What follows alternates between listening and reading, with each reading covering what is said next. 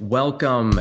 It's Jeff Mayhew. It's John Beatty on video. It's Politics and Parenting, where we talk about politics, but we talk about it differently. John, how are you doing today? I'm doing really well, Jeff. How are you? I am doing good. The video thing has me a little thrown off, but It's all right. You get used to it. You just gotta everybody, look at the camera in the eyes yeah, and stare into its soul. I don't know who to look at. I'll look at my books in the background. That makes me There you happy. go. There you go. How was your week? What have you been working on? Uh, it's been good. I got our website mostly up and running. So MadisonRepublicans.com. Be there. It's this little platform I've been working on, and I'm basically trying to wrap my campaign website content editing into a multi-platform thing. So we're the guinea pigs, and you can go there. You can RSVP for our first event in January at Giuseppe's, and it's free. You can obviously buy food at Giuseppe's, but we're not going to take the cash for that. We just hope you can show up and learn some more and get this faction going. Yeah, no, that's exciting. I'm very excited to get that out. Hopefully, we'll get it live by the end of the week and start getting our advertisements and everything out. Yeah, it'll be good. It'll be good. So, have you been checking Twitter lately? Yeah, I've been checking Twitter. Mainly, you know what I do?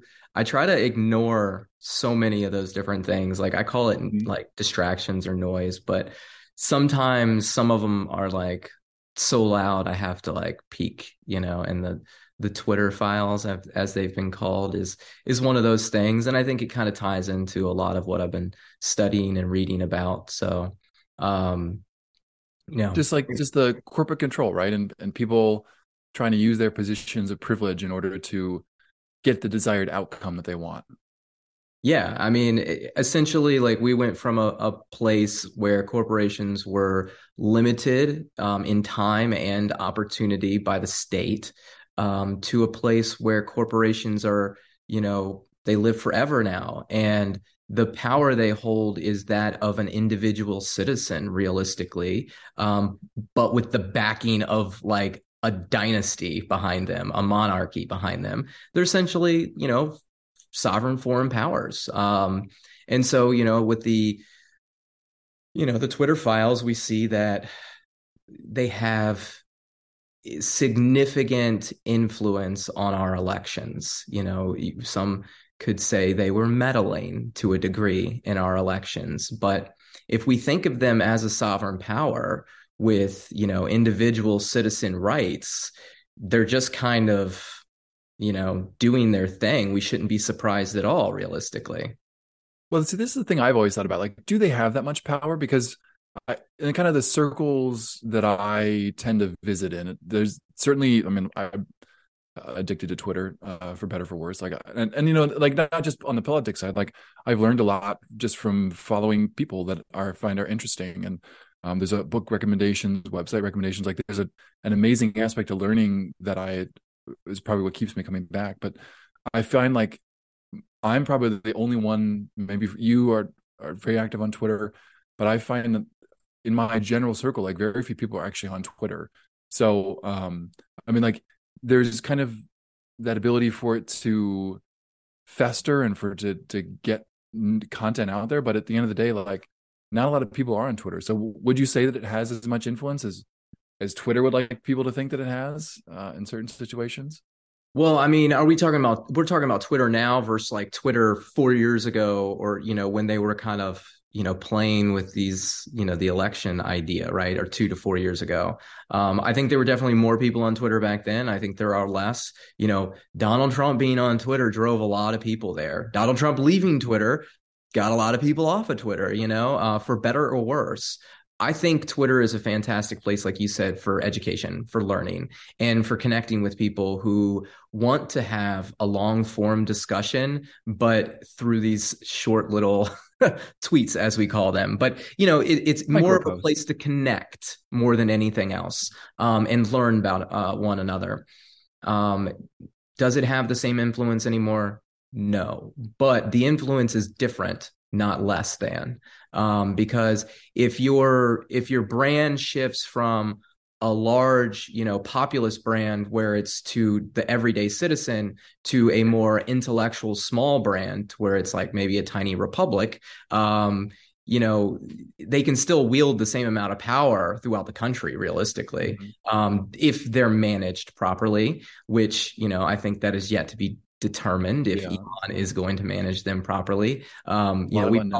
We've talked a lot about populist leaders lately, and Elon fits the category. He's very knowledgeable in what he knows, and he's somewhat erratic in his behavior when it's around something he doesn't. And he's constantly trying to tell us that he's right. That's a clear sign of a populist leader. And a dangerous one, perhaps, not to say like he's a bad guy or a dangerous person, but when you give somebody power that doesn't really deserve that much power, I think he's up to his eyeballs in power right now. And I don't think he really knows what to do with it. And I think that's part of the problem.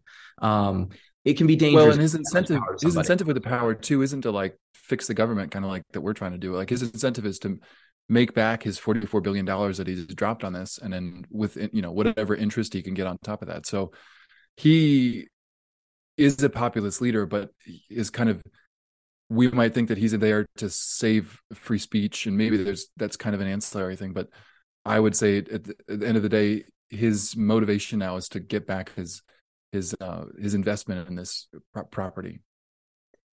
Yes, that tends to be somebody's motivation when they spend, that amount of money, right?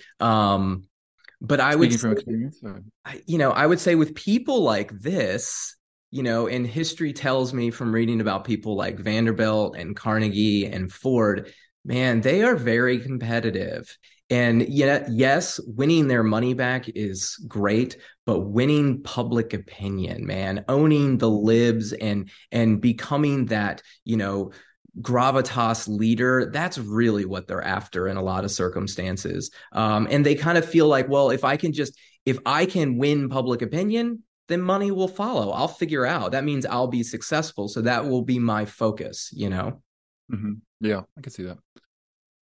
No, that's a good point and I think so often we kind of think of people in sort of their own little spot, but when you bring back the Vanderbilt, Ford, like, you can see a lot of similarities in terms of these are very successful people that are able to get people around them to do things that like the Vanderbilt wants them to do, that the Ford wants them to do. And like that is such a key skill that I think very few people have, and is something unique that he's going to bring to this. Yeah. And, you look back and, I like to tell people like, what we're going through with this transition, I like to call what we're in the tech age, and where we're going, I want it to be the reform age, uncap the House, Citizens United and term limits, right? We need to reform what's going on, but, that's really yet to be determined.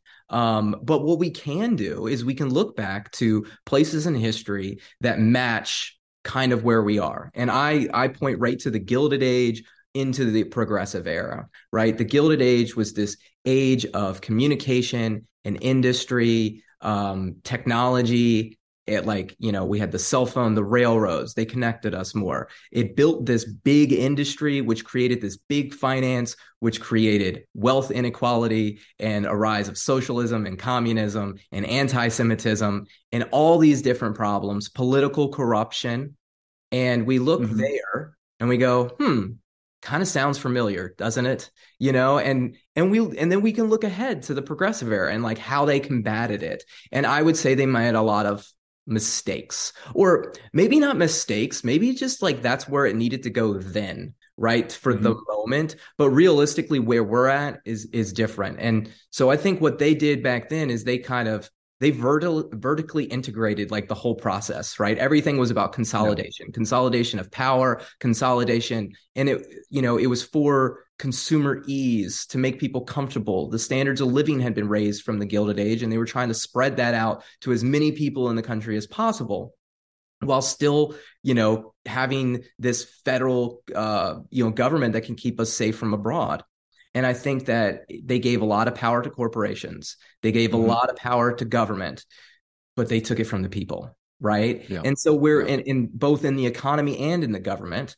And I think where we're at now is a place where we kind of need to reverse that a little bit. We need to reform those legislations and whatnot, and move our check the corporate power, check the government power with the power of the people, realistically. And that's why Elon can't be a real populist, because he's not leading the people. He's leading a very small group of people, an intellectual group of people, right? And they're kind of like a little republic, if you will, and they're going to wield their power against the government, in the name of the people, but not truly for the people. Right. For themselves, to get what they want. Get their $44 billion This is, investment back. yeah, get their $44 billion. This is talking about the Gilded Age and sort of the problems with power distribution. Like, it goes back to what you've been saying since the first time I met you. Like, we're trying to just rebalance it, where you've got spinning plates and it's all kind of out of whack. And the reform isn't to knock one whole plate off and to get rid of it. It's to just it's to shift things back to where they should be, so that we can kind of function more properly. And this is kind of reminding me of this when I'm reading in the Senate, the Senate history book. There's around the Gilded Age time.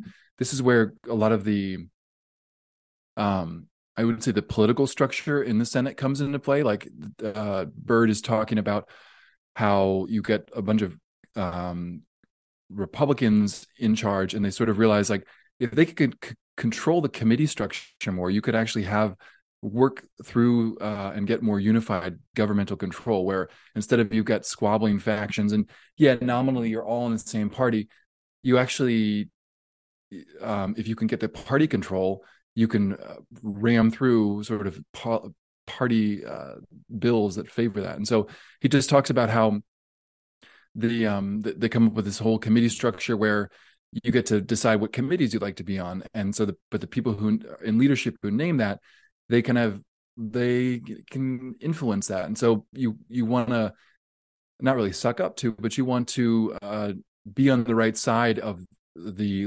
leadership in sort of your party when they get into power, so that you can get on those committees that you want to. And I think, we see so much now where everything can happen on a party line vote, or it's a kind of a bill that people don't really like, but the party is able to push it through because they are able to control the party structure internally, and they give you the committee assignments. And we're seeing a lot of squabbling right now on the Republican side for the upcoming congressional session, because yes, you're going to have enough votes to elect a speaker, but people are kind of upset with McCarthy, and they don't really want to vote for him. And he said, like, I think I read today, he said, like, we're going to waste a majority.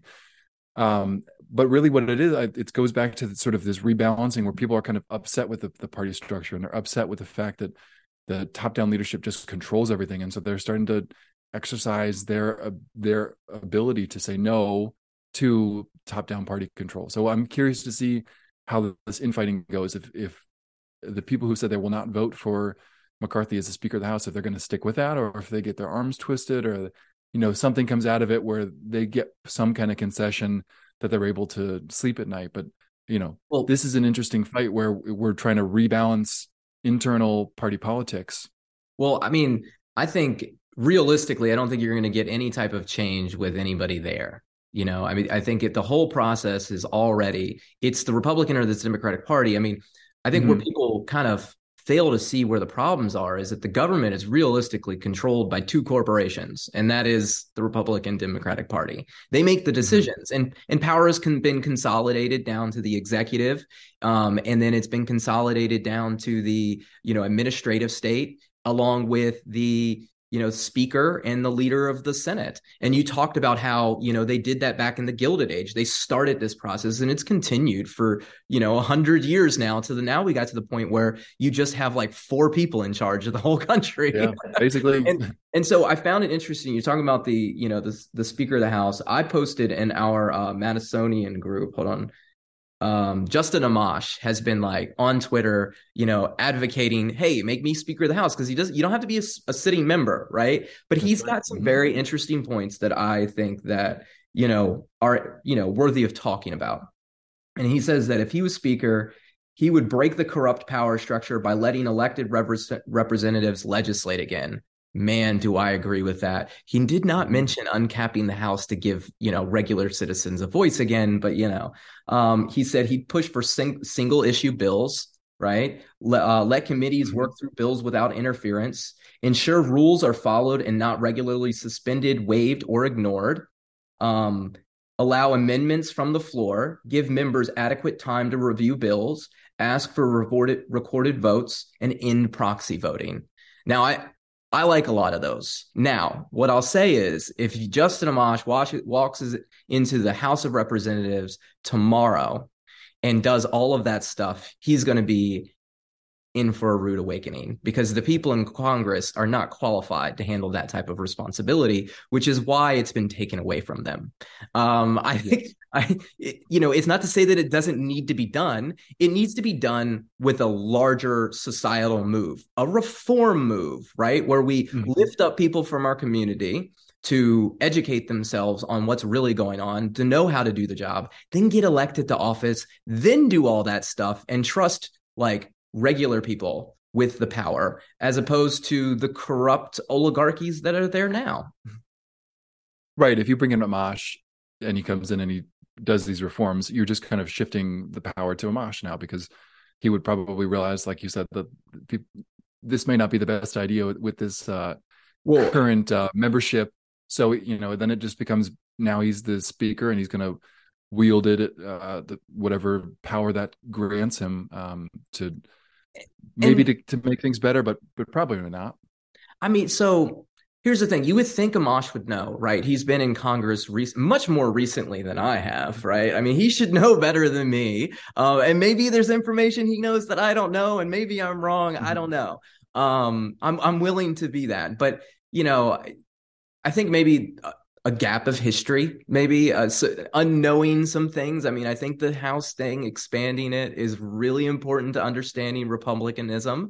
And that's where Justin Amash is kind of talking about is allowing people the opportunity to legislate for themselves, where right now they're not. I mean, it's basically Nancy Pelosi. And when it's not Nancy Pelosi, it'll be Kevin McCarthy or whoever else is at Paul Ryan when he was there.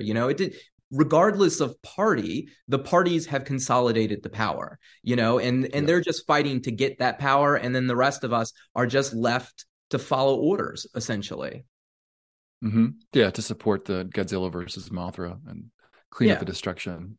And it's not to say that our government is completely failed, right? It hasn't. There's lots of ways that we can make change. I mean, especially at the state and local level, there's lots of opportunities still, but that opportunity is kind of slipping away with each passing year. The more, there's an emphasis on fundraising as opposed to, ideas, the more you're going to drown out regular voices and lift up, wealth, and with wealth follows corruption. And I think that's what you've seen in the government, in the federal government.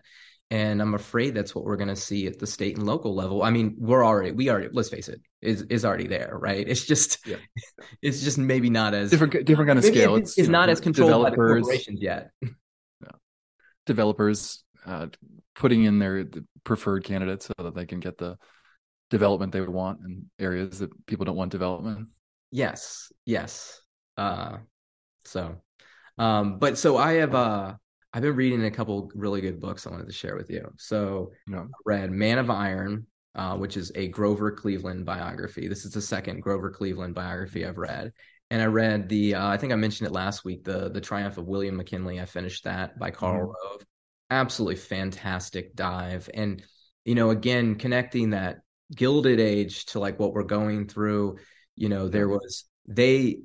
there was corruption because it was controlled by the party bosses, which essentially, if we compare that now, that's our regular local parties combined with the PACs. Those two things together are the party boss, and they control the candidates. And what the McKinley did, and Grover, was kind of fought the party bosses as well, and they kind of did the same thing. They moved it to more corporate power, right? Because now advertising became more of a big deal. Fundraising became more of a big deal. And, you ran a bigger campaign, you reached a larger amount of people, you needed more money to reach them, which justified the spending. But it took it off of the local state levels in the party bosses, and it moved it to the big GOP tent, into the corporate, sponsorships, essentially. They thought they were doing something good. And realistically, at the time, they were fixing a lot of corruption. They were just like moving it from one place to another, though. And I just think, I think particularly like books like this are like really, really important.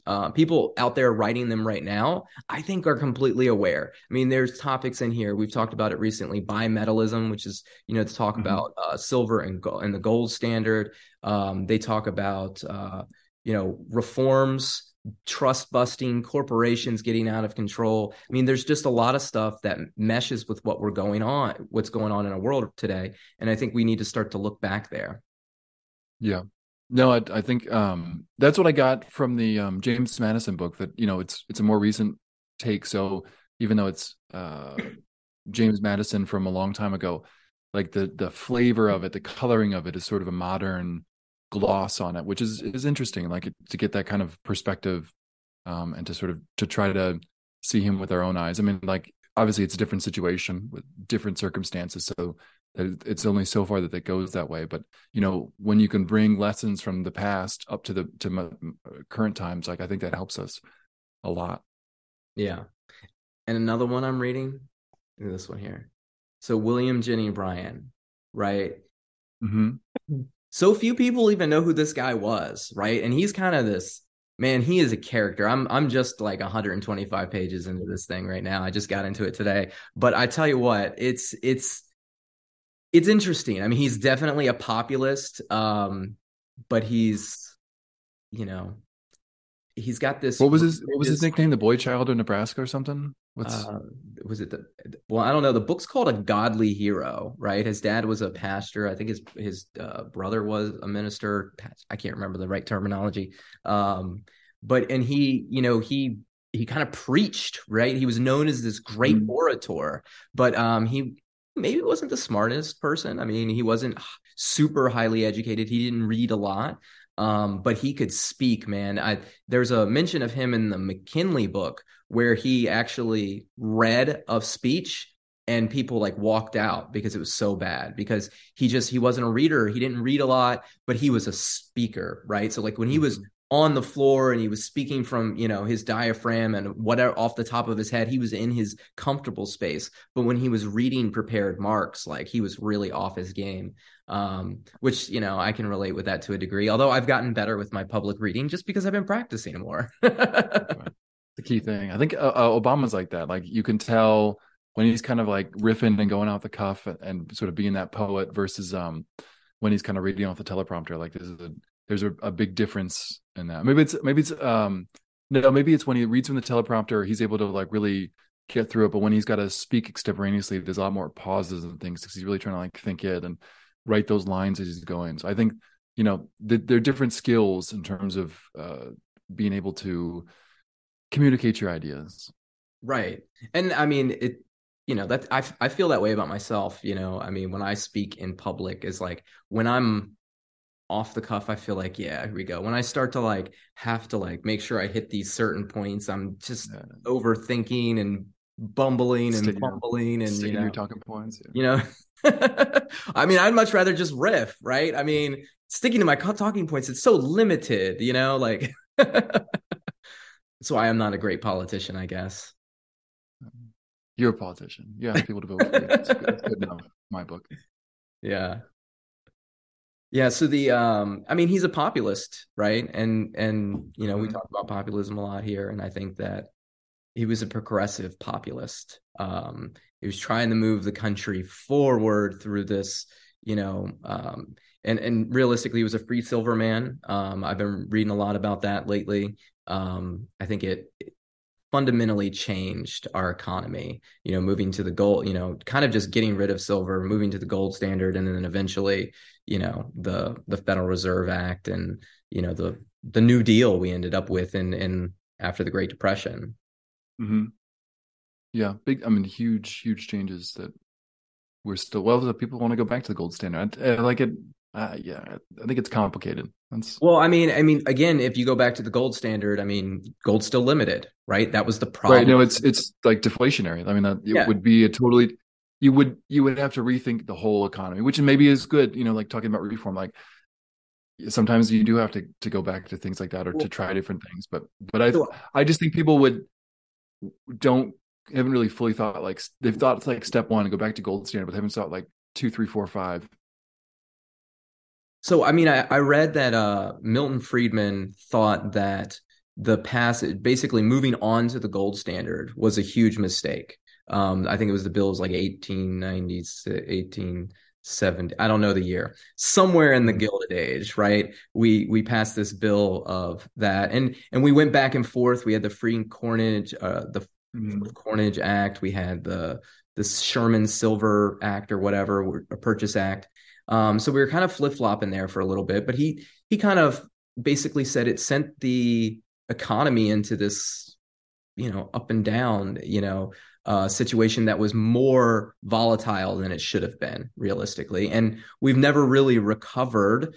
And which is why I like the idea of the Bitcoin and the competing currencies at the state level, right? Because I think what you do is you start to find that secondary currency, because I don't think just switching to silver is the answer, right? I don't think that is the answer for the future. I think, you went from being bimetal that bimetallism, silver and gold, to being gold, to being a fiat currency system. And I think whatever we move towards has to be like the new thing. We're going to eventually transfer off of it at some point in time.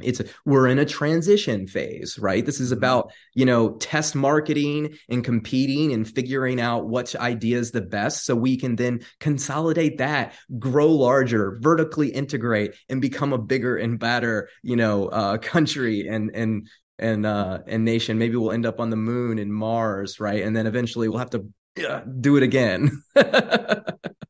See, that's why you digital currency wouldn't work on Mars because the bandwidth is just so bad to go from Earth to Mars. Well, maybe they'll have new metals on Mars that'll be the new bimetallism. There you They'll go. find that. Well, they'll find that. You never know. That's true. That's the great thing about like history is like when you start to like read history and you place yourself in certain moments, you place yourself in like 1700 and you go, try to imagine being on the moon, and you go, that's Mhm. impossible, Yeah, right? And then you just absolutely. like you move yourself forward and you go, all right, try to imagine being on Mars. That's not so impossible now, right? And there's something that's even bigger ahead that we don't even know yet, that we'll get there Yeah. eventually, as long as we keep working and we keep, you know, trying to be human beings, adapt and grow, which is what we're supposed to do. Yeah. All right, so parenting segment, John. You got some parenting talk for us today? Just a fun anecdote, and I mean, I'm still trying to like figure out what might be the best response for it. But so my two of the kids are doing this Secret Santa thing where they write letters to other kids, and the idea is they do a couple throughout leading up to Christmas, and then after Christmas, there's like an epiphany party, and they'll give a small gift to this person that they've been sending letters to. But part of it is that, but also part of it is actually to practice penmanship. But the two, so it's Leo is the third and Rose is the fourth, and they're about first and kindergarten. So they're working on this, and I guess they didn't really want to do it or something. So they promised future candy canes to William, who's the second oldest and is a better writer, so that they wouldn't have to write these letters and they could get it done. So it's just like it's just funny to see kids like uh living off a credit at such a young age, like like the fact that you're spending candy canes you don't even have yet, but you think you're going to get because it's Christmas season. They're likely going to show up, so that you don't have to copy 5 lines on a piece of paper. It's just like like what do you do in that situation? It's So anyway, like my Katie made them go back and actually write it themselves because she wants them to work on the penmanship. And there's the kind of also if you're going to write letters to this person, it should really be from you. But candy cane currency. right? They have There you they're go. I mean, it's such a natural thing to be invented, right? Like when somebody talks about stuff like that, I don't say that, somebody created it or whatever or invented it. It's like it was discovered. It was always there. Hmm. It's just part of human nature, right? I mean, that's the Hmm. fascinating thing with capitalism. Lots of people say it's an economic system, and I go, it's not. It's an observation of human behavior in the marketplace. That's what capitalism is. Yeah. And No, I like that. I mean, like that's like flight. Like no one really invented flight. You just sort of discovered this principle that if you move fast enough, the air tends to flow in a particular way, and you can actually harness that to travel long distances. information harnessing power and being able to progress us forward. Nice. Yeah. You know, the tough thing with, I've been going through with, parenting is just it's the transitions. It's that we talk Hmm. about the transitions in our society, but man, the transitions for kids, I've got a transition from like that pre-K to kindergarten phase where, now you've got like more independence, more Hmm. responsibilities. The communication is changing. We're forming sentences and paragraphs now where before, we just kind of ran and grabbed and pointed and used words. And then I've got that like middle school to teenage year, that, 12, 13, where they're kind of getting into that teenage years. And each one of those segments, it's communications changing, right? Because before it Hmm. was influenced by me, now it's influenced by society, kids at school, Yeah. teachers, all these different outside things. And it makes it difficult as a parent to guide them, right? You want them to be able, you Yeah. need information from them. We need to give information to help them throughout. And I don't know, it's just something I'm struggling with, as a parent. And part of that is I probably work too much. I don't spend enough time, doing what I'm supposed to be doing. But I'm sitting here, Mr. Balancing the government guy, going, all right, well, can my kids take my neglect just a little bit more so I can help fix the government and then I'll be able to give more time to them later? I don't know, maybe. No, I mean it's a balancing act, that's for sure. Just trying to find it out. That's why Yeah.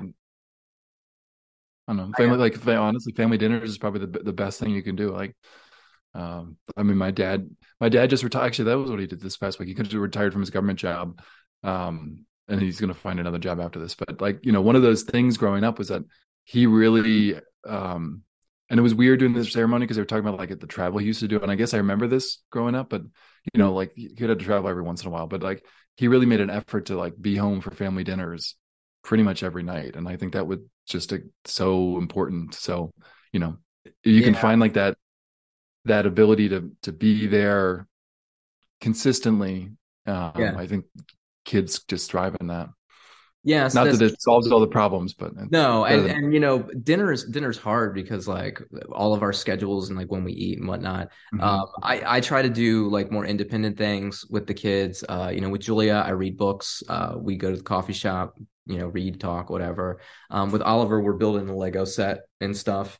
Um, I used to get out and play basketball and stuff with him. Maybe I need to do that again. I need to get my body active again. And with the twins, they sit while I work all the time. They're fascinated. They love to listen to daddy do poetry or read books, right? Like Mhm. they don't care if I'm reading the Grinch or if I'm reading the Federalist Papers, right? Because it's all about rhythm, guys. Like reading it's just about rhythm and you can make it sound cool for kids to enjoy. And then Mhm.